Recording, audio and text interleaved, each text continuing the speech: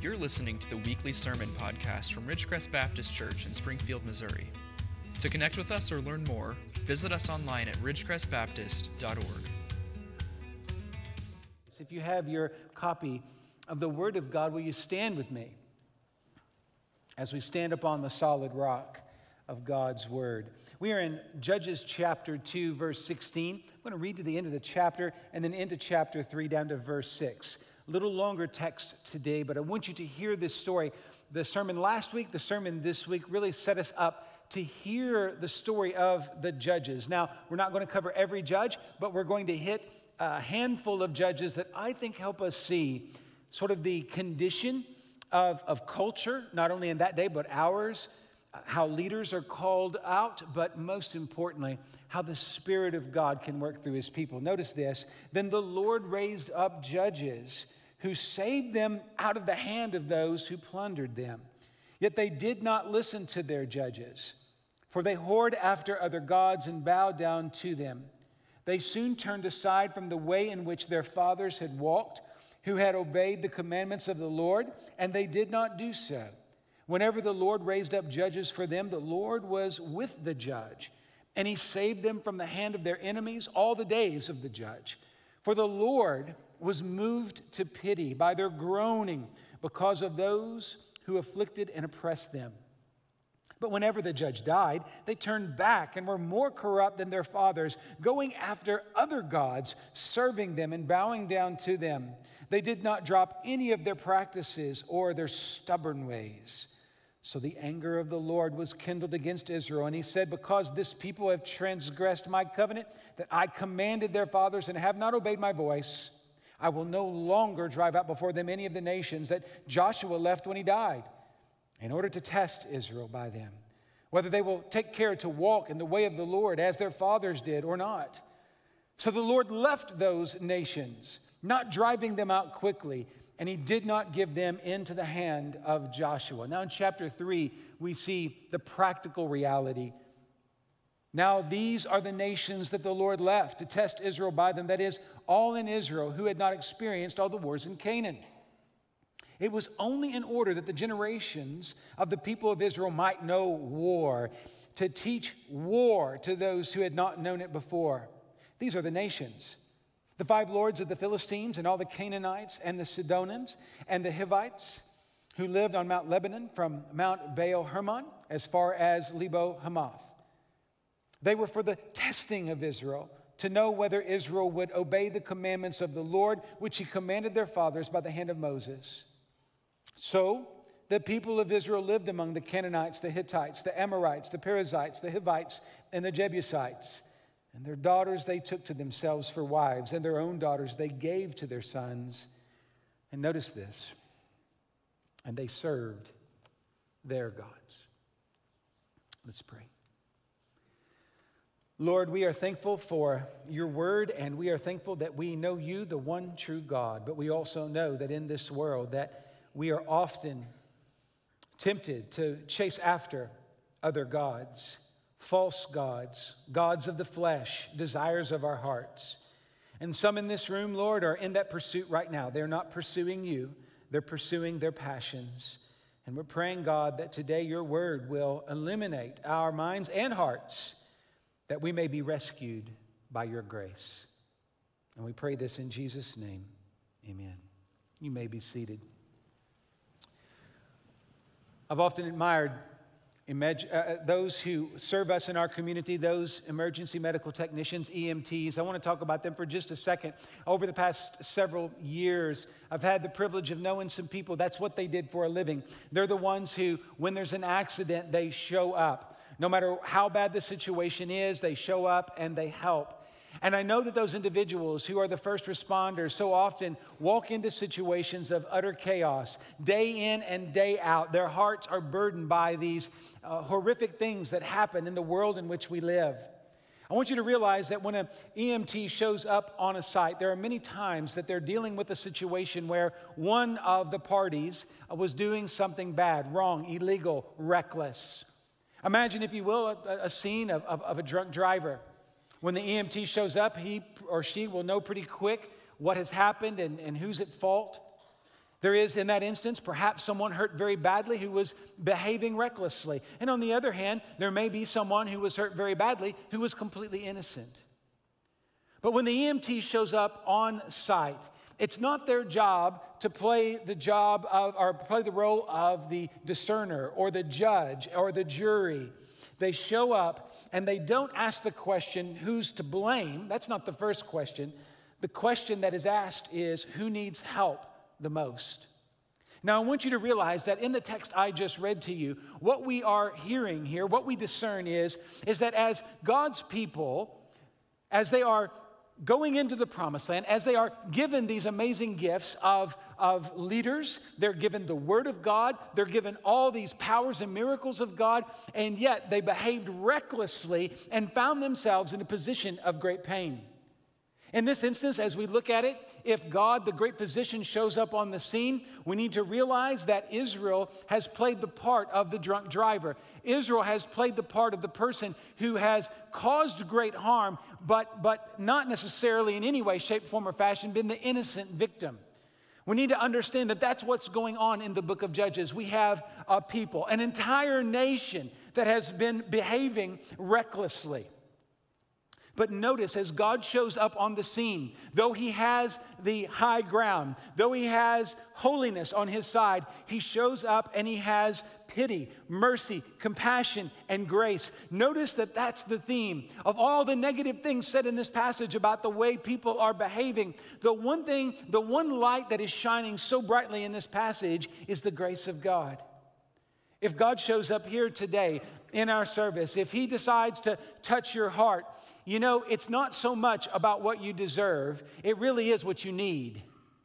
You need the grace of God. You need to be rescued by the grace of God. And no matter where you have come from, no matter what your recent past or maybe a long past has been, I believe with all my heart that God wants you to hear a message of mercy and grace. Though much of our suffering is self-caused, we have a God of mercy and grace who saves. God's word is so clear.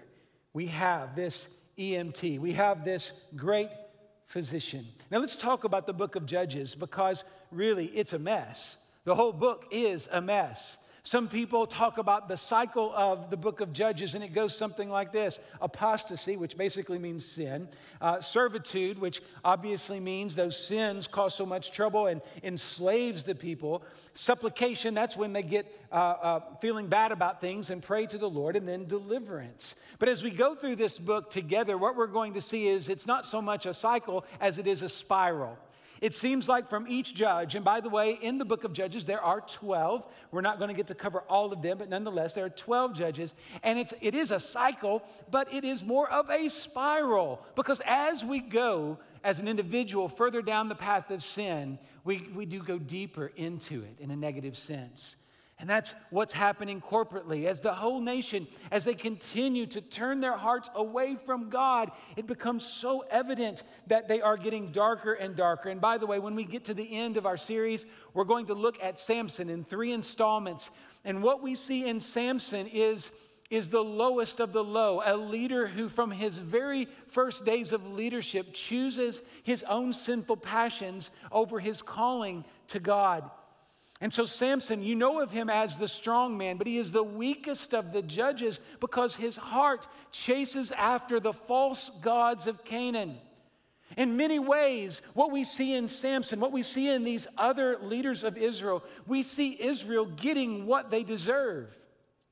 Al Mohler said something powerful last week at the Southern Baptist Convention. He reminded us that basically politics is downstream from the culture.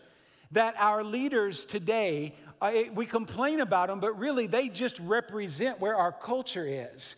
When we complain about presidents or governors or those who are in charge, many times we're really complaining more about the state of the country. And I think that holds true here in the book of Judges. What we see is that the leaders that God's people have just reflect the values of the people. They are behaving in such a way that would have been understandable to the average Hebrew person, because the average Israelite, the average Hebrew person was not following God. let's not keep this in the past, because we look at our culture today and we look at where America stands today. And though there are tens of thousands of churches in this land, many people who sit in the pews have ideas and they have philosophies and they have lifestyles that are completely contrary to the Word of God. Israel had the Word of God. They had a history of being blessed by God, and they chose to walk away from God. I think the book of Judges looks eerily like today. It's not an issue of, do we have churches? Is the Word of God out there? Absolutely. But there's a difference, brothers and sisters, between knowing what God's Word says and actually obeying it. The conversations we're often having with people are conversations with people who were raised in church, but instead of making biblical arguments, they have swallowed hook, line, and sinker the arguments of the culture. And they don't even notice it. And they're putting their opinions and their ideas, or the ideas and opinions of the culture, above the Word of God. That's why we are in such a difficult position. That's why the spiritual condition of America is very dry. We are in trouble, just as Israel was, but we do have a compassionate God who loves us, who will rescue us by grace, and who can bring us the revival our land needs. Let's talk about what that looks like. Here in the text, it's pretty plain. Let's look first at the role of the test. The role of the test. We need to understand why the Lord raised up these judges to begin with, because they're an odd bunch. You have Moses and Joshua, strong spiritual leaders. Then you have David eventually, and he's a strong leader, a king. But in between, you have this very murky period known as the judges. So what was God doing during this time period? I believe that the judges, again, as I said a moment ago, are just representative of the murkiness of the hearts of the people in that time. You see, God's people had been very clearly given the law of God. Now, to show you what I'm talking about, let me just take a moment. God's word is so helpful here. Let's go back to Deuteronomy 4:32. So if you have your copy of Scripture, let's open it to Deuteronomy 4:32. I think we'll have it on the screen for you as well. But when we hear in the book of Judges that the people were not doing what they were supposed to, they were not following the way of Joshua, we need to ask the question, if we're not connected with the Bible well enough, we say, well, what does that mean? What are they in trouble for? What are they not doing right? Well, the book of Deuteronomy is officially, what that word means is second law, or second giving of the law. And so in Deuteronomy, we have a repeat of what God had given Moses in and shortly after the wilderness experience. And so in Deuteronomy, he sort of summarizes again what God has done and what God has said. Now, I want you to hear this. Another kind of long text, but hang with me. This is powerful. Now, notice all the advantages that God's people had been given. Think of it this way. Notice, for ask now of the days that are past, Moses says, which were before you, since the day that God created man on the earth, and ask from one end of heaven to the other, whether such a great thing as this has ever happened or was ever heard of. Notice this. Did any people, this is Israel, did any people ever hear the voice of a God speaking out of the midst of a fire, as you have heard and still live?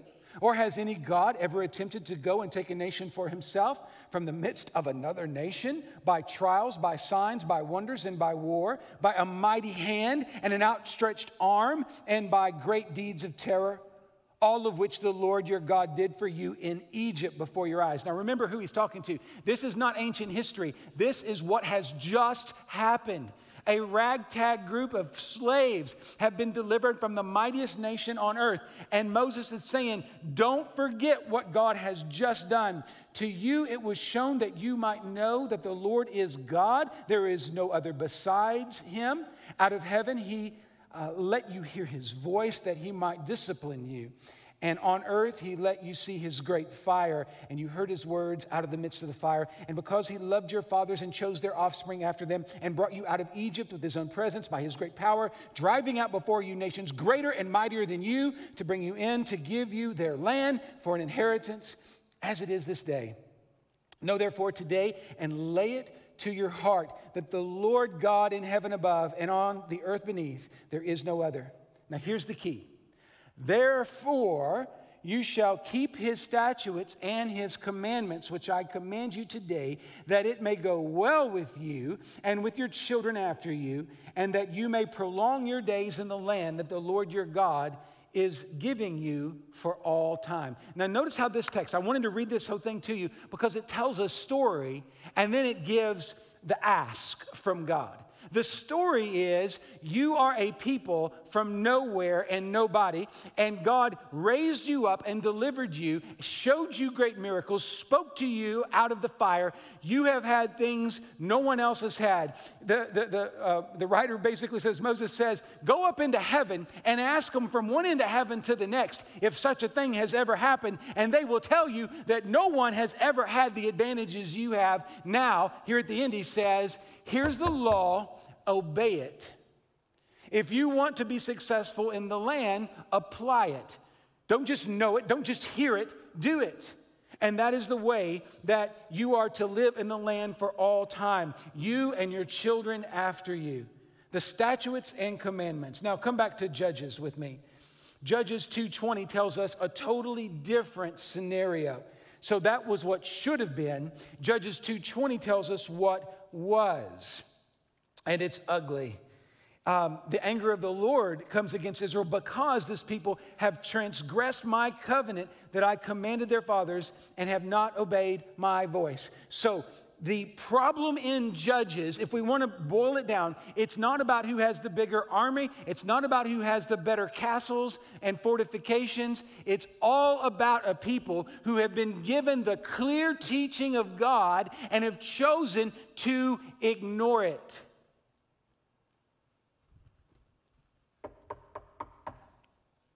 Church, how is that different than today? We have been given the commands of God. We know of the miracles of Christ. We celebrate the virgin birth and we celebrate the resurrection of Christ. We believe in the power of God unto salvation. That's what we say. And yet many times, instead of living for Jesus, we are living for ourselves. We come to church and we sing a song, but our lives and our actions and our hearts don't match up with Sunday. The problem is always going to be here, that push and pull. We can hear the Word of God. We can know it. I mean, even people like me who have had the privilege of studying it for decades can have a high level of expertise and not practice these words. It's not enough to know of them. In fact, in 1 Samuel 3:1, and when we finish up the series, we'll talk a little bit about Samuel, who I think is the 13th judge. He's not in the book of Judges, but he closes this time period out very well. And there in chapter 3, verse 1, we hear this line, the word of the Lord was rare in those days. And I have to tell you, sometimes I think that those words, that the words of the Lord are rare in those days, I think those are our days. And it's such a shame because there are so many churches purporting to proclaim the word. But often what we're doing is we're just packaging or repackaging what the culture is saying. We're trying to make the ideas of psychology baptized. We want to make it sound like that we're as cool as the pop psychologists. Listen, we don't need cool. We need Christ. We don't need polish. We need power. We need the hope of heaven, not all of the things the world is offering us that lead us to a place called hell. So the people of God were tested, and they were not keeping the word of God, and so God sent these foreign nations into the land to test them, to show them that they were not living up to their promises. And it looks like these nations, Egypt, Assyria, Babylon, Persia, Greece, and Rome, were all countries that God used to test the people and to bring to their minds and to their hearts that something was wrong. Many of the people in Canaan, these armies and these powerful nations, were there when Joshua came in. By the power of God, they were driven out, but some were left behind, the text tells us, because God knew the people would stray from the Lord. And those people left behind, those false gods left hither and yon, would rise up from time to time and ascend to power with the people and attack Israel and cause great pain upon them. It was a test. When we love God and are called by God, let me tell you something. Tests are meant to be redemptive. If you're going through a difficult time right now and you are a child of God, know this: the test isn't to try you. It's not to just bring pain into your life. This isn't some kind of negative reinforcement. I believe that God allows the test because He wants to redeem you. He loves you as a son and as a daughter. And so if you are going through a spiritual test right now, it is not the cruelty of God, but it is the grace of God operative in your life. That's a hard thing to accept, but it's something that the Bible tells us. And know this: our God is serious about judging, about us being holy. We are told in Deuteronomy 4:24, for indeed our God is consuming fire. And the writer of Hebrews in chapter 12, verse 29 repeats that. I want to tell you, our loyalty to God must be unswerving. But when we swerve, we will wreck. If you think about the EMT analogy I used a moment ago, so many accidents happen because of carelessness, but many accidents happen because of bad choices. And I think that the swerving that's going on in many of our lives today, maybe in your life, this very moment, is serious. The Word of God and the truth of God and the application of God's Word in your life, if you are getting off that path, if you're swerving in the least, you are putting yourself in a position for a crash. And that's what we see next in the text, is a crash. In fact, we go from the test to the failing grade. After Joshua, we see that God sent judges, men and women empowered by the Holy Spirit to deliver God's people out of dark times. The judges did do amazing things. We'll talk about some of those amazing things. They were successful to varying degrees. God's people, however, continually seem to go back into their sinful ways, and thus another judge has to be raised up. Here we have the bad habits of God's people. And as you know, bad habits are hard to break. And many of us in this room, we have some bad sin habits that are hard to break, that only the Holy Spirit can break for us. I want you to know that God sees your failure right now. Just so you know, you may push it down, you may hide it from everybody else, but God knows exactly where you're losing the battle. So you might as well confess it. You might as well be open and honest about it. But here we see in verse 17 that that's not what's going on, and yet they did not listen to their judges. And today we might say they're not listening to their pastors. It says, for they whored after other gods and bowed down to them. They soon turned aside from the way in which their fathers had walked. When I read not only the book of Judges, but when I read the prophets in particular, many times, as I look at it now with a little bit of age and wisdom, it's almost like the prophets were marriage counselors. That was their main job. And the marriage was between Israel and the Lord. And what we see is that the judges are constantly pointing out the infidelity of Israel. They are not being faithful to the Lord, and that is why their hearts are being broken. That's why their homes are being crushed. It's because they're being unfaithful. That's the language there in verse 17, very strong language. And what we see is that as the people are made aware of this from generation to generation, it's almost like they're not passing on the information, because the next generation just goes right back to the same chaos. Once again, church, it's not enough for us to point out the sins of everybody else. It's not enough for the church to scream really loud about all the bad things that are going on in the culture. We have to teach the next generation how to think and act biblically. We need to be able to have conversations about the hard topics of the day. This has been a very, very monumental week in our culture.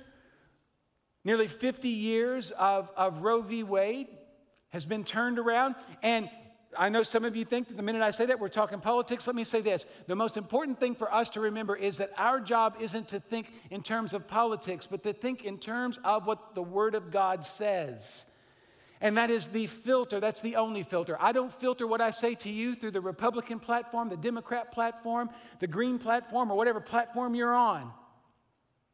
Because those things mean nothing to me, but the Word of God means everything to me. And the truth of God's Word and the sanctity of life are undeniable. And we need to understand that when we see a culture around us that is right now, almost every article you read is bemoaning, like we've gone back in time, like we've done something egregious or horrible. And what we've done is we have just said that the United States Supreme Court has told us that there isn't this automatic right to end a life in the womb. Now, I want you to think about this for just a moment. Think about how loud those voices are. And those voices are loud because in our culture, that has become a value. Imagine this, a value. And I understand that there are complexities to this argument, but right down the line, what we see is that God makes it clear that we are to be on the side of life. And there's no compromise here. But when we have compromised in other ways, sin puts us on a downhill slide where our minds are literally blinded to what should be obvious. But that's not the way it is in our culture today. When you listen to people and the arguments they make for the important issues of our day, they are completely detached from any kind of moral or spiritual reasoning. I was telling somebody the other day, I think it's very true. Argumentation here is usually not very helpful because you cannot argue people reasonably out of a position that they didn't reason themselves into in the first place. If all we're going to do is yell real loud, we're never going to win anybody to Jesus. But hear this, my job isn't to yell real loud. I can point out the problems, but I am more concerned about helping people find the solution that is in the gospel. I want you to know that the prophet has to point the finger and call out sin, but our church, we are called to not only call out sin, but we must continue to be pastors, to wrap our arms around people who are hurting and suffering, those who have been impacted by the sins of others and their own sins. It is not okay for us to just call people out if we're not willing to care for their hearts. And too many times in the church, our legalism and our feeling of moral superiority causes us to be the prophet, but we need more people who will also be the pastors, those who care for the hurting. What I sense in Israel is a group of people who can no longer even realize what they're doing. It's almost like they're completely blind to the fact that God has done all these wonderful things for them, and yet they just stiff-arm him again and again. One example, in some of the archaeological finds found from this time period, there are these reliefs where Yahweh is represented in one place, and right next to him, a Canaanite god, Ashtaroth, right next to him, as if they're husband and wife. The Israelites bought into those lies. And when they did, when they started giving up those truths of Deuteronomy, of the book of Exodus and Leviticus, when they began to give up those truths, it wasn't too long until their consciences were seared, as Paul would call it in 1 Timothy 4:2, to the point where they were even worshiping gods like Moloch, who required child sacrifice. When we start going down the road of sin, it takes us to the darkest of dark places. And the only way that we will see the light is with the power of Jesus at work.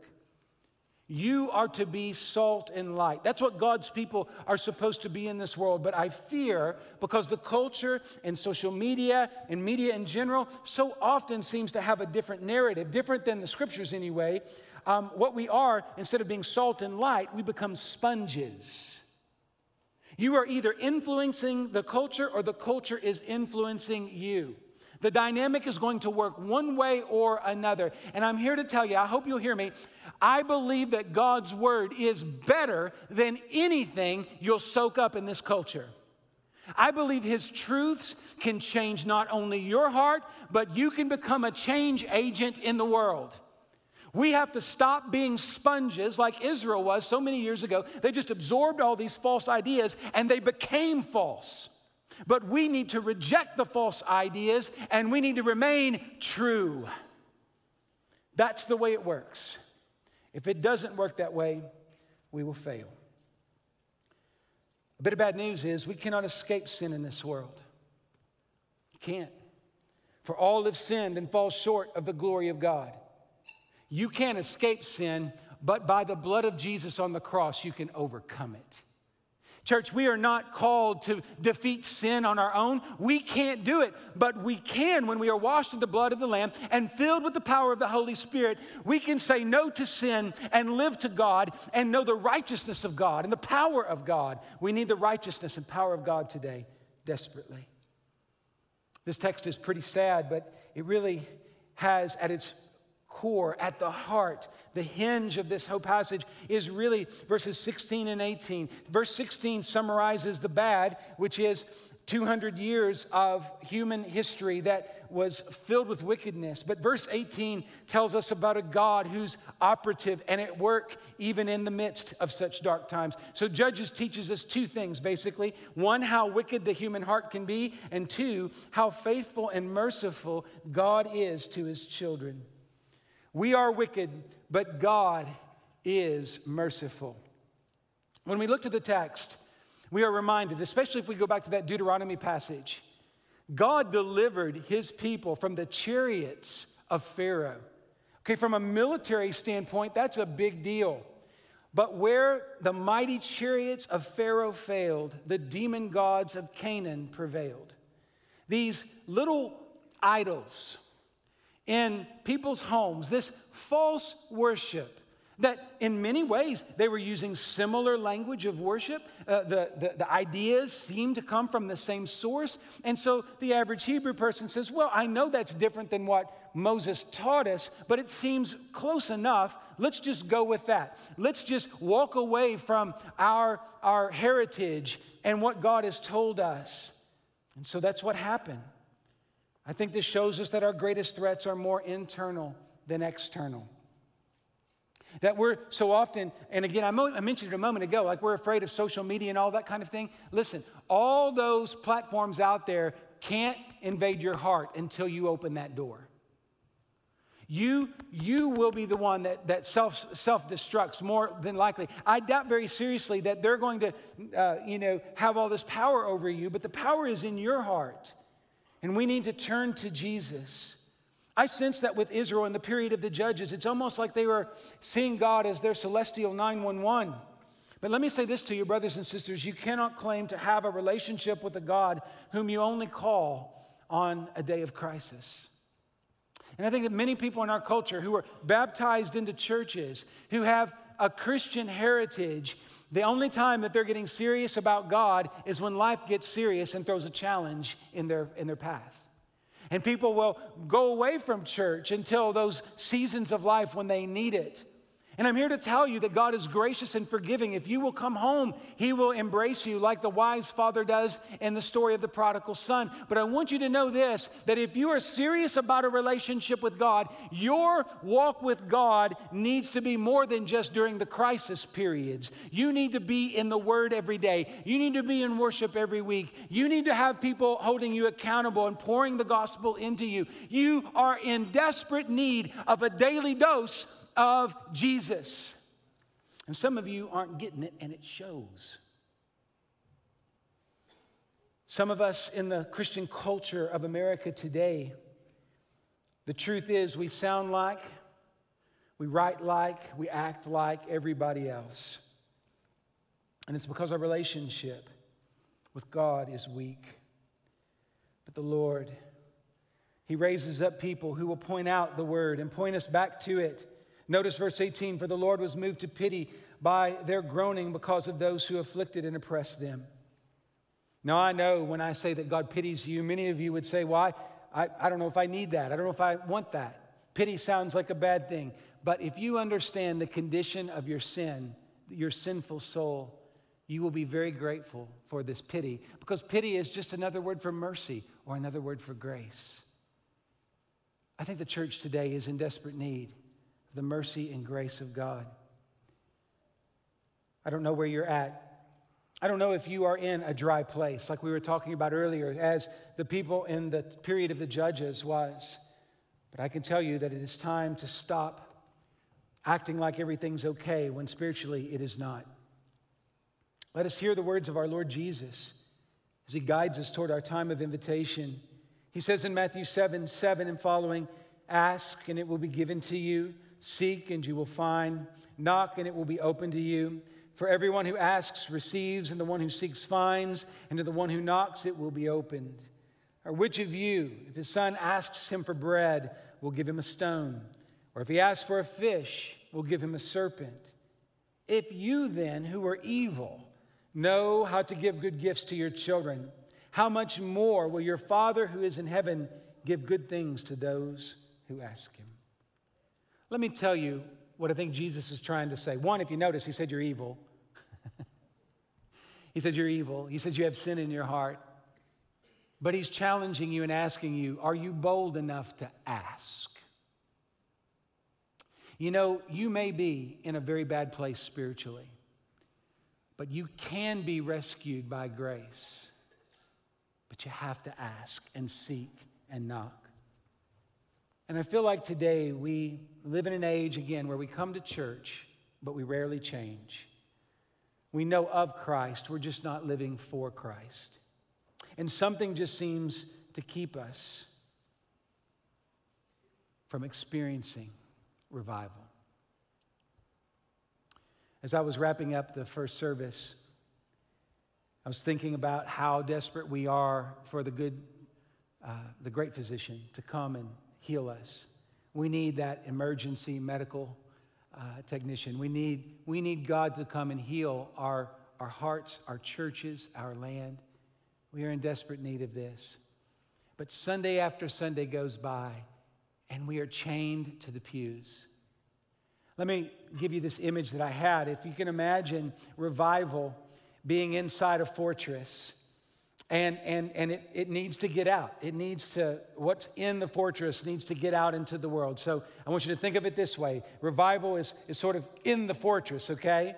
And I want you to have in mind, every time you come to church, every time you're with your life group, every time you pray, every time you're in the Word, you're like those medieval soldiers and you're taking that big log and you're hitting that gate.